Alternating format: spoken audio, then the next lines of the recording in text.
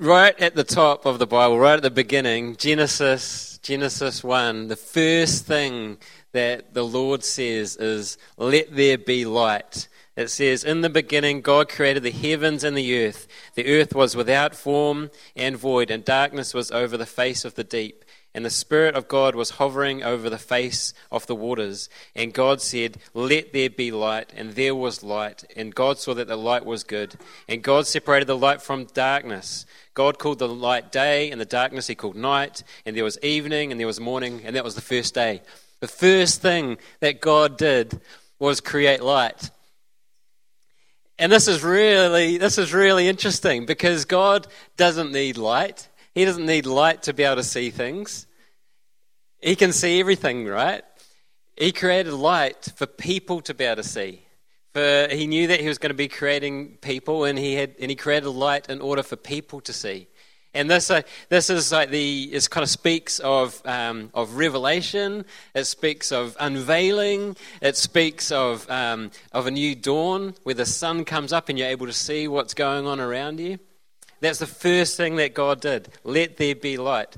Okay, and we jump forward now. So that's right at the beginning of the Old Testament, right? The first thing that God says, let there be light. We jump forward to John chapter 1, the Gospel of John chapter 1.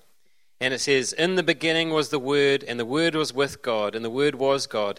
He was in the beginning with God. All things were made through him, and without him was not anything made that was made. In him was life, and the life was the light of men. The light shines in the darkness, and the darkness has not overcome it." So again, we have right at the very, very top, very first thing that happened, light was created. And then we get to the New Testament, and it talks about in him, we're talking about Jesus, in him was life, and life was the light of men. The light shines in the darkness, and the darkness has not overcome it. What I'm going to get to, I hope that I'm going to be able to unpack it this morning, is this amazing thing of revelation and of unveiling, and this word, this Greek word that has a lot of baggage associated with it today, and that's apocalypse. Apocalypse basically means unveiling. So the very first thing that happened in the Bible was God said, "Let there be light," and there was light, and it was an unveiling, right? So people could see what was going on. The veil was, before there was darkness, if people were created, they wouldn't be able to see anything. Then there's light, they're able to see. And then right at the beginning of the New Testament, another unveiling. Jesus is born as a baby, the light of men comes into the world, and there's a new unveiling, a way to see things differently. It's an apocalypse.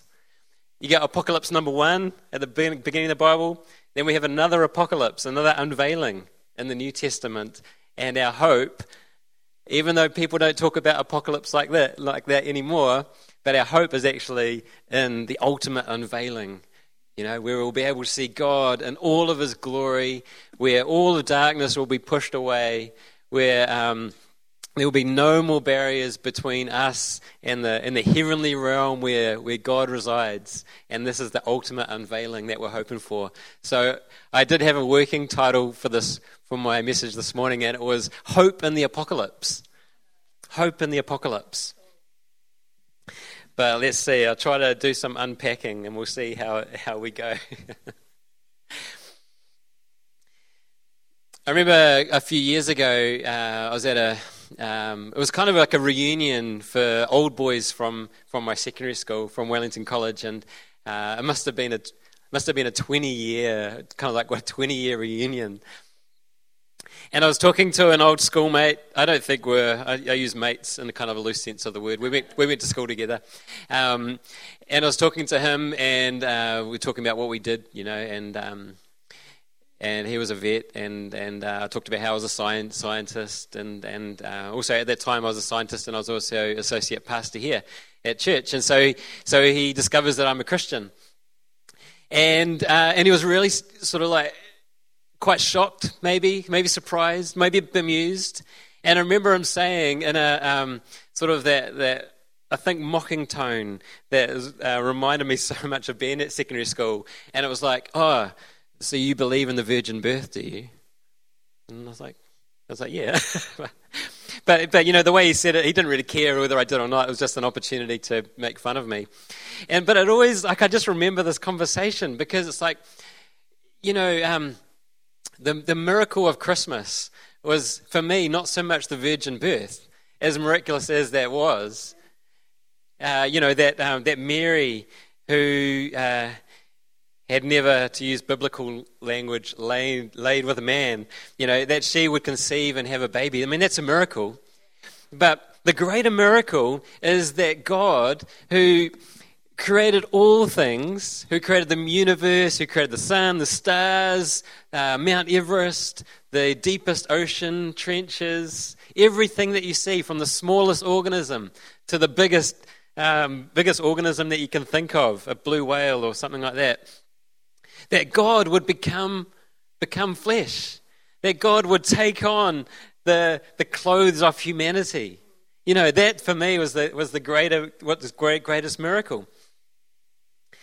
And we call that in Christian language, we call that the incarnation. And it's such an important word, incarnation. Basically it is just this sense of God becoming man, God becoming flesh. I mean, absolutely, the virgin birth was incredible. So if we turn to Luke chapter 1, 26, chapter 1, 26. And it says, in the 6th month, the angel Gabriel was sent from God to a city of Galilee named Nazareth, to a virgin betrothed to a man whose name was Joseph, and Joseph of the house of David, and the virgin's name was Mary. And he came to her and said, "Greetings, O favored one, the Lord is with you." But she was greatly troubled at the saying and tried to discern what sort of greeting this might be. Was he going to kill her? Was he a good guy or a bad guy? And he says, "Don't be afraid." The angel said to her, "Don't be afraid, Mary, for you have found favor with God. And behold, you will conceive in your womb and bear a son, and you shall call his name Jesus. And he will be great, and he will be called the Son of the Most High. And the Lord God will give to him the throne of his father David, and he will reign over the house of Jacob forever, and of his kingdom there will be no end." And Mary said to the angel, "How will this be, since I am a virgin?" She's like my old schoolmate who goes, "Oh, so you believe in the virgin birth? Like, how can this be? I'm a virgin." We know where babies come from, even 2,000 years ago.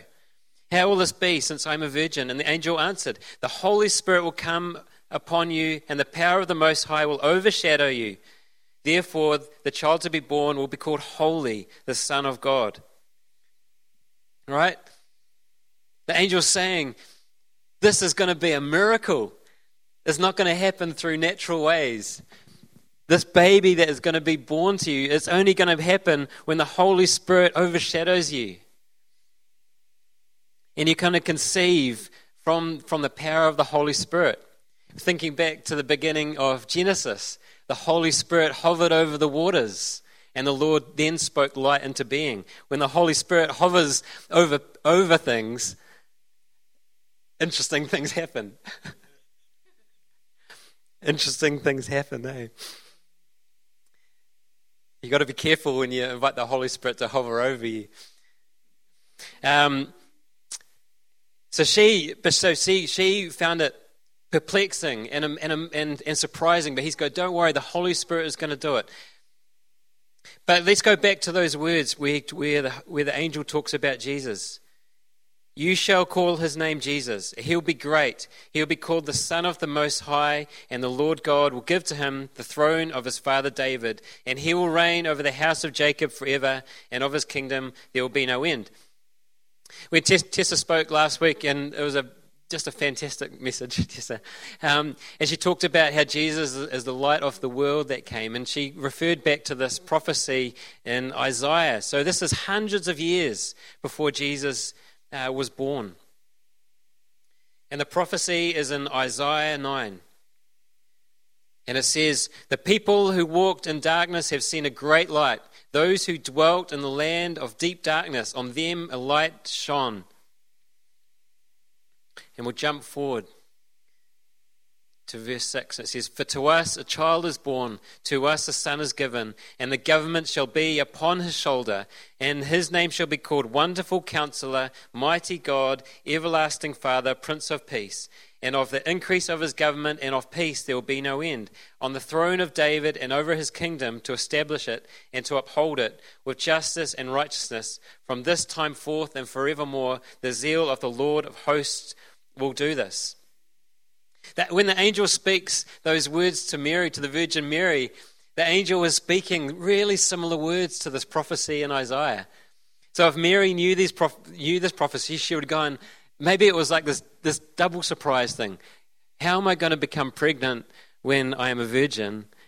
And are you really saying that this child that I'm going to be having is this child that was prophesied back in the word of Isaiah? And at the beginning of that prophecy, it talks about the people who walked in darkness have seen a great light. Those who dwelt in the land of deep darkness, on them a light has shone. And again, like this idea, where there is no light, we cannot see.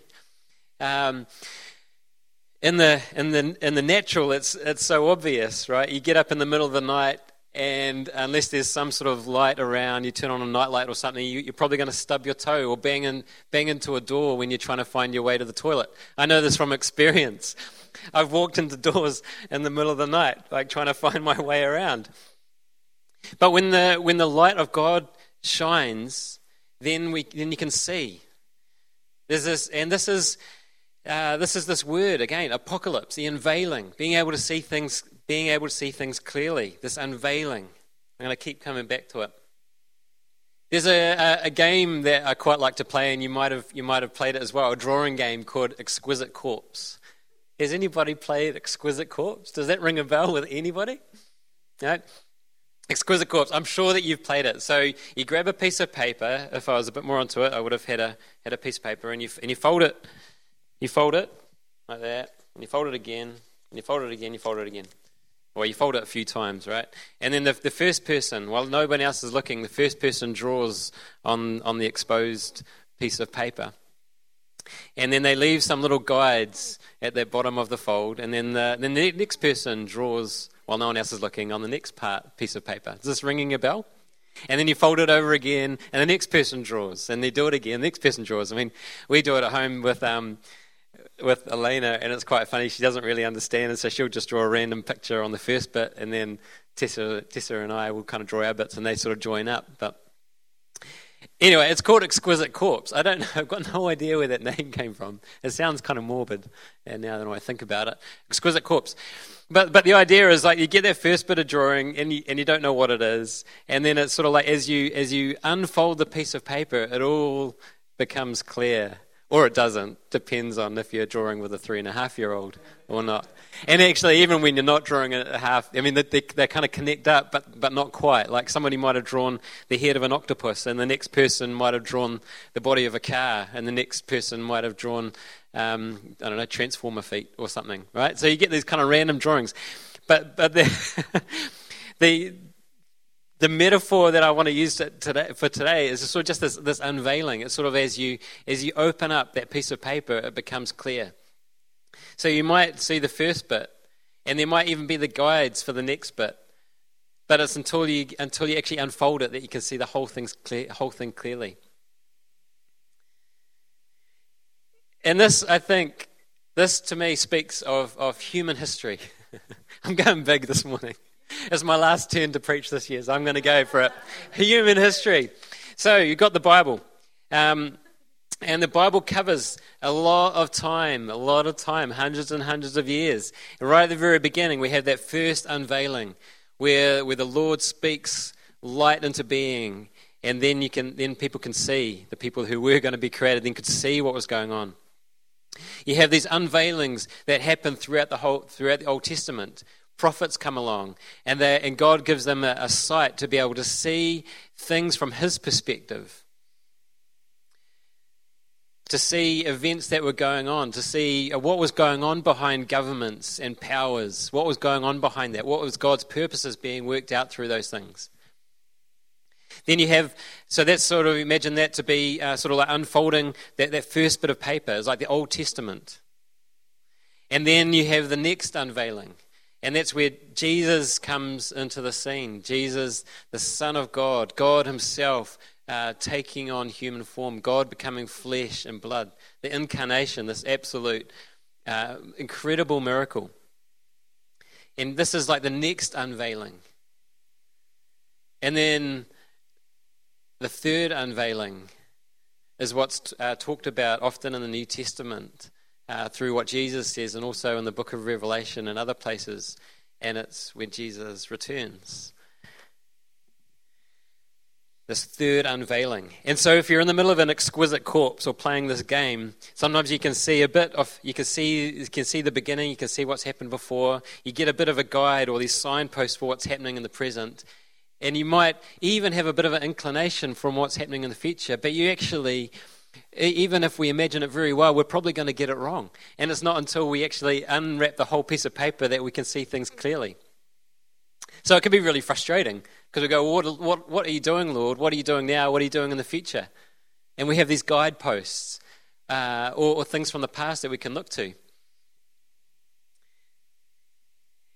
At the time when Jesus arrived, it'd been hundreds of years since the Jewish people had heard the voice of the Lord. So when you turn through your Bible, unless you've got the Deuterocanonical books and the Apocrypha, then it kind of jumps forward from the book of Malachi to the book of Matthew. It jumps forward from this prophet who was speaking the words of the Lord into a situation, 400 years, and then onto the scene arrives another prophet, John the Baptist, and then Jesus. 400 years of waiting. 400 years of having these promises, like what we've just looked at in Isaiah, where there's this promise of a child who would come, who would have a kingdom, of everlasting peace and justice and righteousness. 400 years. That's a long time. They'd been waiting and waiting and waiting. When is the Lord's ways going to be revealed? And a lot of stuff happens in this gap. Like different kingdoms march into the land of Israel and take over. So we have, I think I've got the order right, like the Persians and then the Greeks and then the Romans. You have the kingdom after kingdom rolling in. And there must have been loads and loads of changes, because when you look at the Old Testament, there's no mention of Pharisees, no mention of Sadducees, these different Jewish groups that we see in the New Testament. And somehow in this, people call it the intertestamental period. Intertestamental period. A whole lot of stuff happens, massive societal changes. And I'm sure that, and so you have a group of people, some Jews, and they're holding on to the promises of God and just waiting faithfully, generation after generation. People getting sick, people dying, going, when is this going to come to pass? When's this going to happen? Is this hopeless, or are we going to get there in the end? Is God going to come through on his promises? Others that sort of took matters into their own hands and decided we're going to make this happen ourselves, and they took up arms and they went to war and battle. All different strategies, different ways of waiting.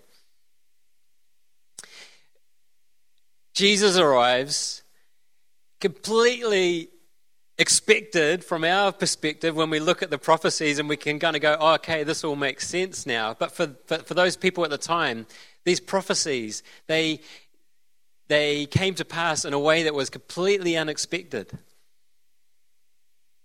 We've talked about it quite a lot, that perhaps they expected a king to be born who would be a king in the natural sense of the word. This king who would be born and would rescue Israel. He would overthrow the Romans. He'd overthrow the Gentiles and the pagans, and Israel would become a great nation again. Perhaps that's what they expected. Perhaps they expected this king would completely change things, and there'd be no more warfare. There'd be no more stress or anxiety. There'd be no more sickness or death. Instead, there'd be everlasting peace and righteousness and justice, which is what we just read in that prophecy in Isaiah. And then instead, Jesus is born. I love it how we have the nativity right in front of the cross. The nativity scene, Jesus is born as a baby in the most humble of conditions, laid in a manger. So when the shepherds came to visit him, after the angels gave them directions, they discover Jesus, this baby, lying in a manger. And mangers where animals come and eat from, right? Humble conditions. And then Jesus sort of lives, grows up,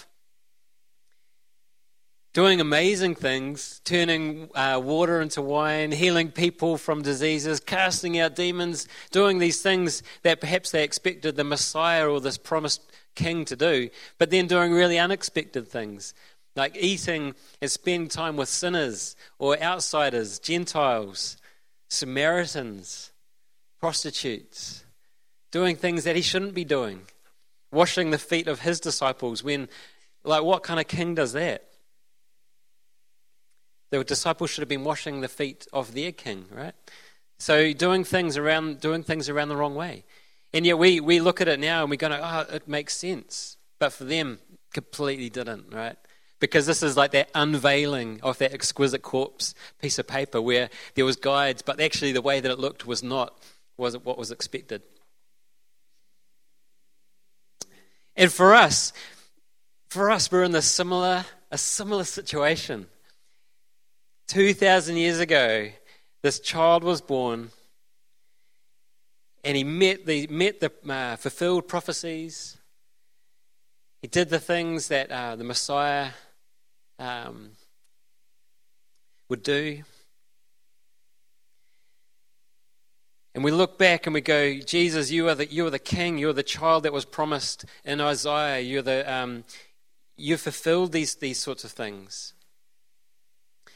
And yet, we're still waiting for there to be everlasting peace.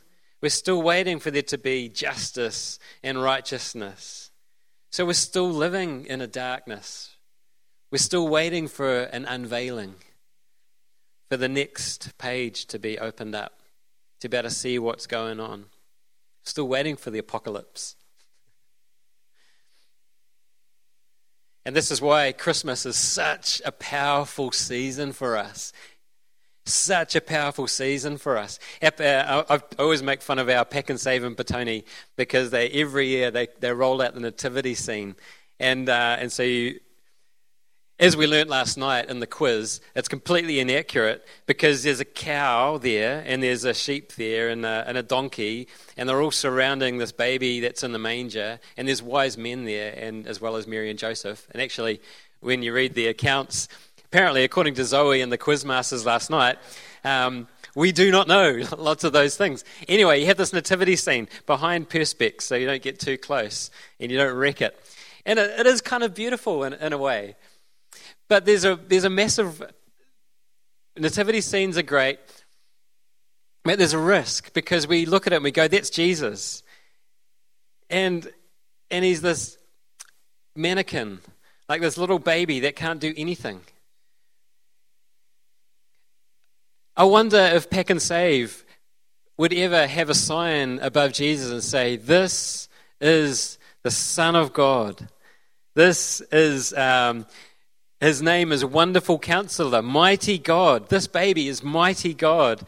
This baby is the Everlasting Father, the Prince of Peace.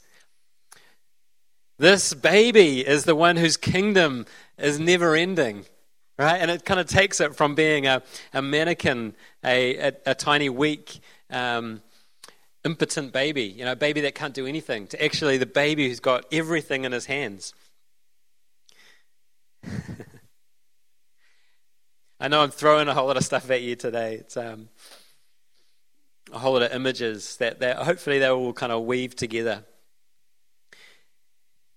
Jesus becoming flesh, as I said before, the incarnation is incredibly important. When Jesus became flesh, he took on flesh and blood, took on skin and bone, took on all of what it means to be human. And this, I think, is really, really powerful. I've got 4 reasons why I reckon that God in the flesh matters for us.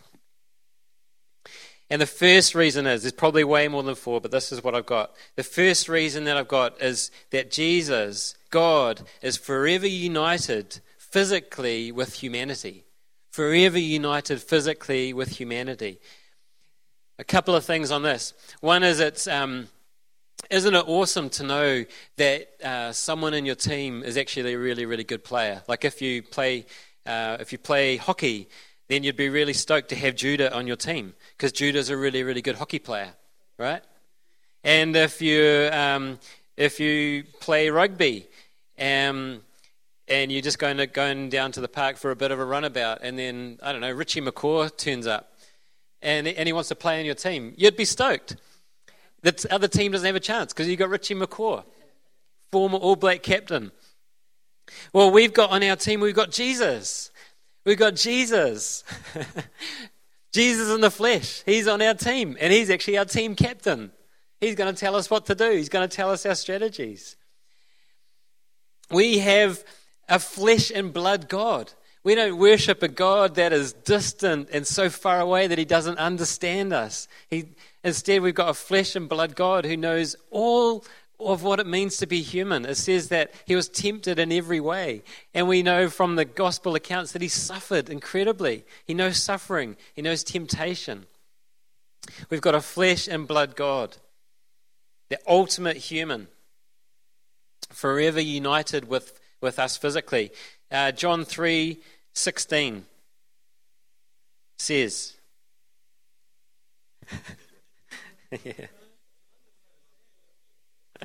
It's probably the most famous verse, and yet I'm still going to look it up. John 3:16, because I want to backtrack a little bit. John 3:16. John 3:15 is where we're going to read from.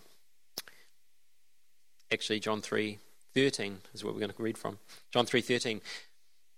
No one has ascended into heaven except he who descended from heaven, the Son of Man. And as Moses lifted up the serpent in the wilderness, so must the Son of Man be lifted up, that whoever believes in him may have eternal life. For God so loved the world that he gave his only Son, that whoever believes in him should not perish but have eternal life. For God did not send his Son into the world to condemn the world, but in order that the world may be saved through him. I wanted to read from verse 13 there because it says, no one has ascended into heaven except he who descended from heaven, the Son of Man. Jesus descended from heaven.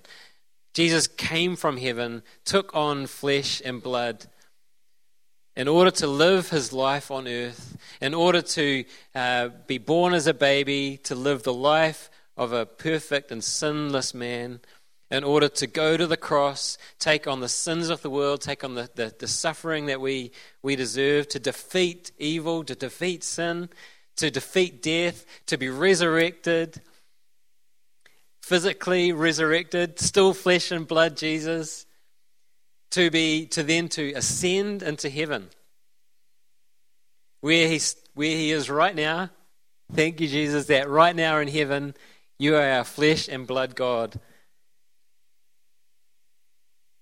at the right hand of the Father, our team captain, our King, forever united with us physically. Okay, second reason why it matters that God became flesh for us. Some people talk about Jesus' life as being the Christ event. The Christ event. And I think I kind of like it because it's this moment in history, this event that just changes everything. Born as a baby, living as a person, as a human, going to the cross, and then being resurrected. This is the Christ event. Christmas is not a standalone event. It's not an isolated thing. It's only significant because of the rest of the story.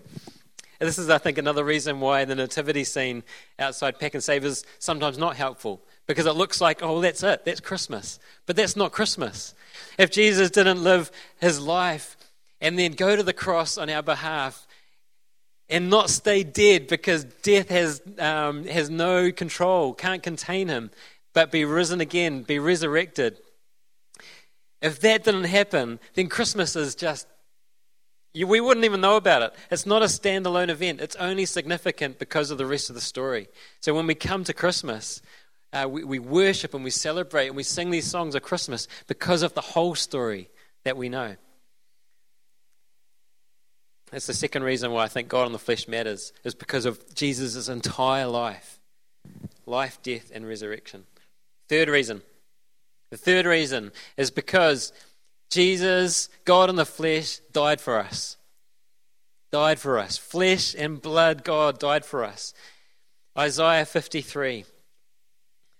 Thank goodness I put these bookmarks in this morning. Isaiah 53. Verse 5 says, "But he was pierced for our transgressions. He was crushed for our iniquities. Upon him was the chastisement that brought us peace, and with his wounds we are healed.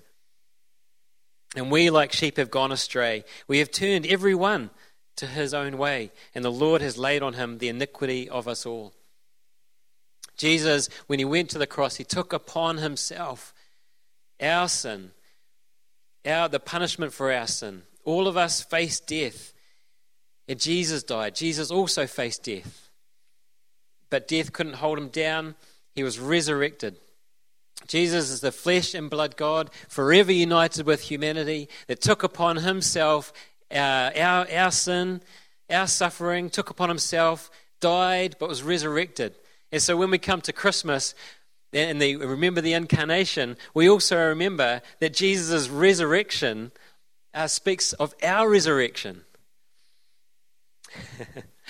I know I've jumped a long way then, but just hold on to it. Jesus died, but death couldn't hold him. And likewise, if we are in Jesus, when we die, death cannot hold us either.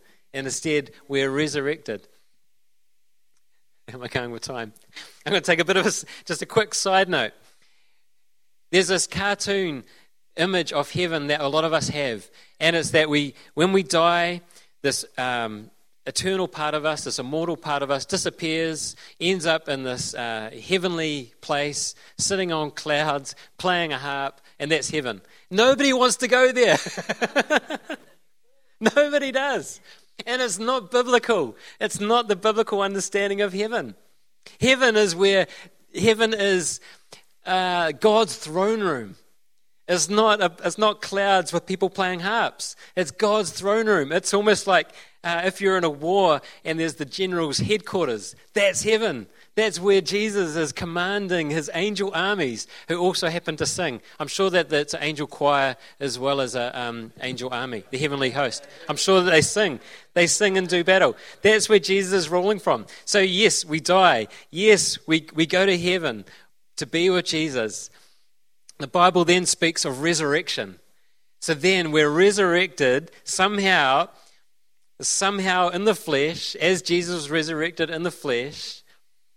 Somehow everything you see in the physical is restored to be made the way that it's meant to be. The new Jerusalem coming down. If you've ever looked at Revelation, it'll spin your head out. Like I said, we get these guideposts of the future that we struggle to understand. New Jerusalem, the heavens and the earth all coming together, ruling for 1,000 of years, however that works out. Physically, this is what I'm trying to get at. Physically, this stuff matters. Our skin and bones matter. What we do in our days matter. It's not a waste of time. Mate, so anyway, where am I up to? Reason number 4, why God in the flesh matters. I feel like I'm just shotgun this morning. I've already kind of covered this. Reason number 4 is ascension. Jesus ascended into heaven. Again, he didn't lift off the earth to land on a cloud somewhere to play our harp, and that's our heavenly hope. It says that he ascended into heaven to be seated at the right hand of God, where he's the king ruling forever. Right now, ruling forever.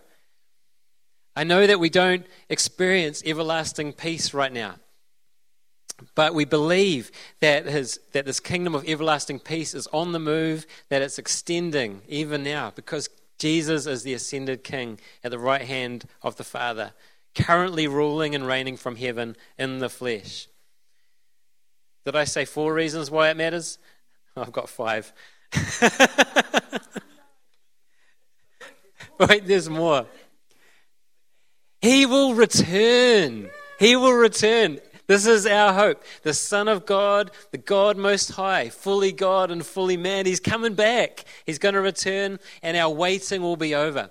The unveiling will be complete. The final unveiling. This is what we think about when we think about the sort of like the future apocalypse. An unveiling that will be complete. This is our hope for the future. This is why this morning the only slide that I've got is of a solar eclipse. It's the moon in front of the sun, and all we can see behind it is the sun's light radiating out from behind that darkness. And this speaks of our lives. It speaks of our culture, our world, our society, where there's darkness, and occasionally you catch glimpses of what is coming. Occasionally we catch glimpses of God, or I think last week during worship I had this picture of like a crack in a door, and we could see like this almost like this glory or this light shining out through that door, and that's like the sun is coming. Or in the morning when if you get up at 5:45 or something, the sun comes up over the hills, and this is. We catch glimpses of that light, but still we see the darkness. Still we see the darkness. We need to have that revelation of God that helps us to see the light around the edges. There's one reason why coming to church on Sundays is really important, is it helps us to see there's glimpses around the edges, the glimpses of God's future kingdom breaking into the present. Our final unveiling. Oh Lord, that you'd give us, each of us, an apocalypse, that you'd unveil our vision so that we might be able to see more of you, that we might be able to see more of your kingdom breaking into the present, Lord. Let it come, God. Even now, Lord, let your kingdom invade this place, Lord. Come, God. So Christmas time is a good time. But when we think about it in the biggest picture that we possibly can of what Jesus did, what Jesus is doing, then it gives us hope for the present. Hope for the present, to see the inbreaking of God's future kingdom into the present. Again, looking at the solar eclipse, we know that a solar eclipse is just a moment in time. The moon moves in front of the sun. That's right. The moon that's moving. It's the moon that's moving. The moon ends up in front of the sun. And then if you wait for a few moments, it moves away and you can see the sun in all its glory. And you go, yeah, James, but it's been 2,000 years since Jesus was here. It's a long eclipse of the sun, right? And then you read really encouraging passages like in 2 Peter where it says, don't you know, my brethren, or my beloved, for God, 1,000 years is like one day, and one day is like 1,000 years. So for God, 2,000 years is like 2 days. It's almost like the period of time between the crucifixion and the resurrection. We need in these moments two things. One, have faith that God is at work. And two, to be able to see those glimpses of his future, of what is to come. Hope for the present, the inbreaking of God's future kingdom. Hope for the future, when there will be no more darkness, no fear and no evil, everlasting peace, like in that Isaiah prophecy that we've been looking at.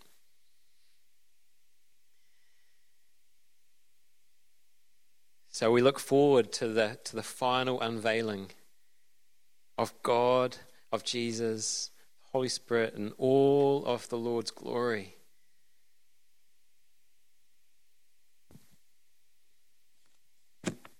Christmas is a powerful season, eh?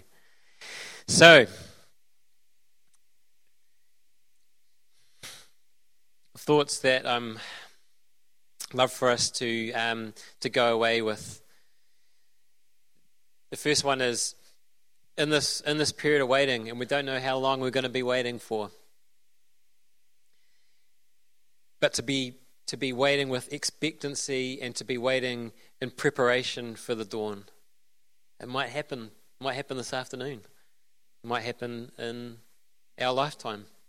The Lord Jesus might return in our lifetime. Man, I don't think I've ever thought or said that out loud before. He might return. He might return this week. Imagine that. Oh, bring it on, Lord. Bring it on. But I'm not ready. Prepare for the dawn. Be prepared. What are you going to do to be prepared when Jesus returns? The second thing is to invite the Holy Spirit. When the Holy Spirit comes, oh, I don't actually know how I connect this one in. When the Holy Spirit comes, He brings revelation, He helps us to see things, and He brings life. He brings life.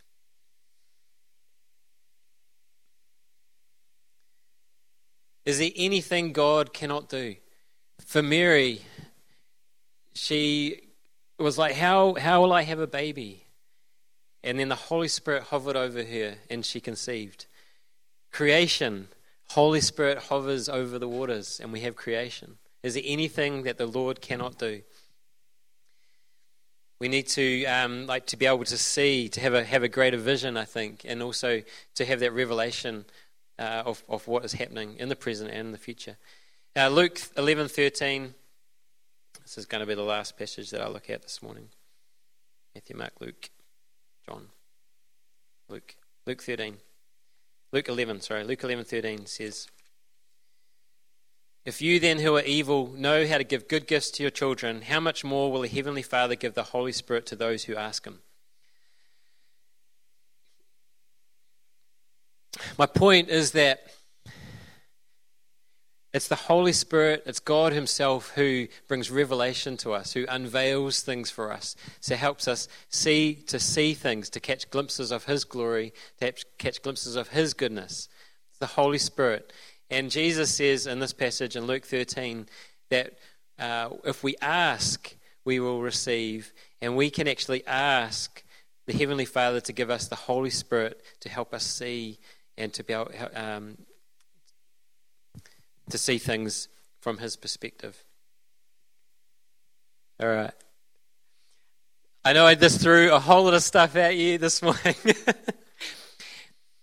But let us stand and pray and seek the Lord. I just been feeling quite strongly on my heart, even before I came, about the removing of scales from our eyes, and the sort of like that removing, or pushing back of veils, to have, to take a phrase, to have our own personal apocalypse, to have a revealing.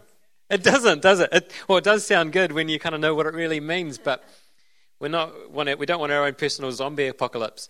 We want, man, I really would love that, to have that veil taken away, to be able to see things from God's perspective, from Jesus' perspective. So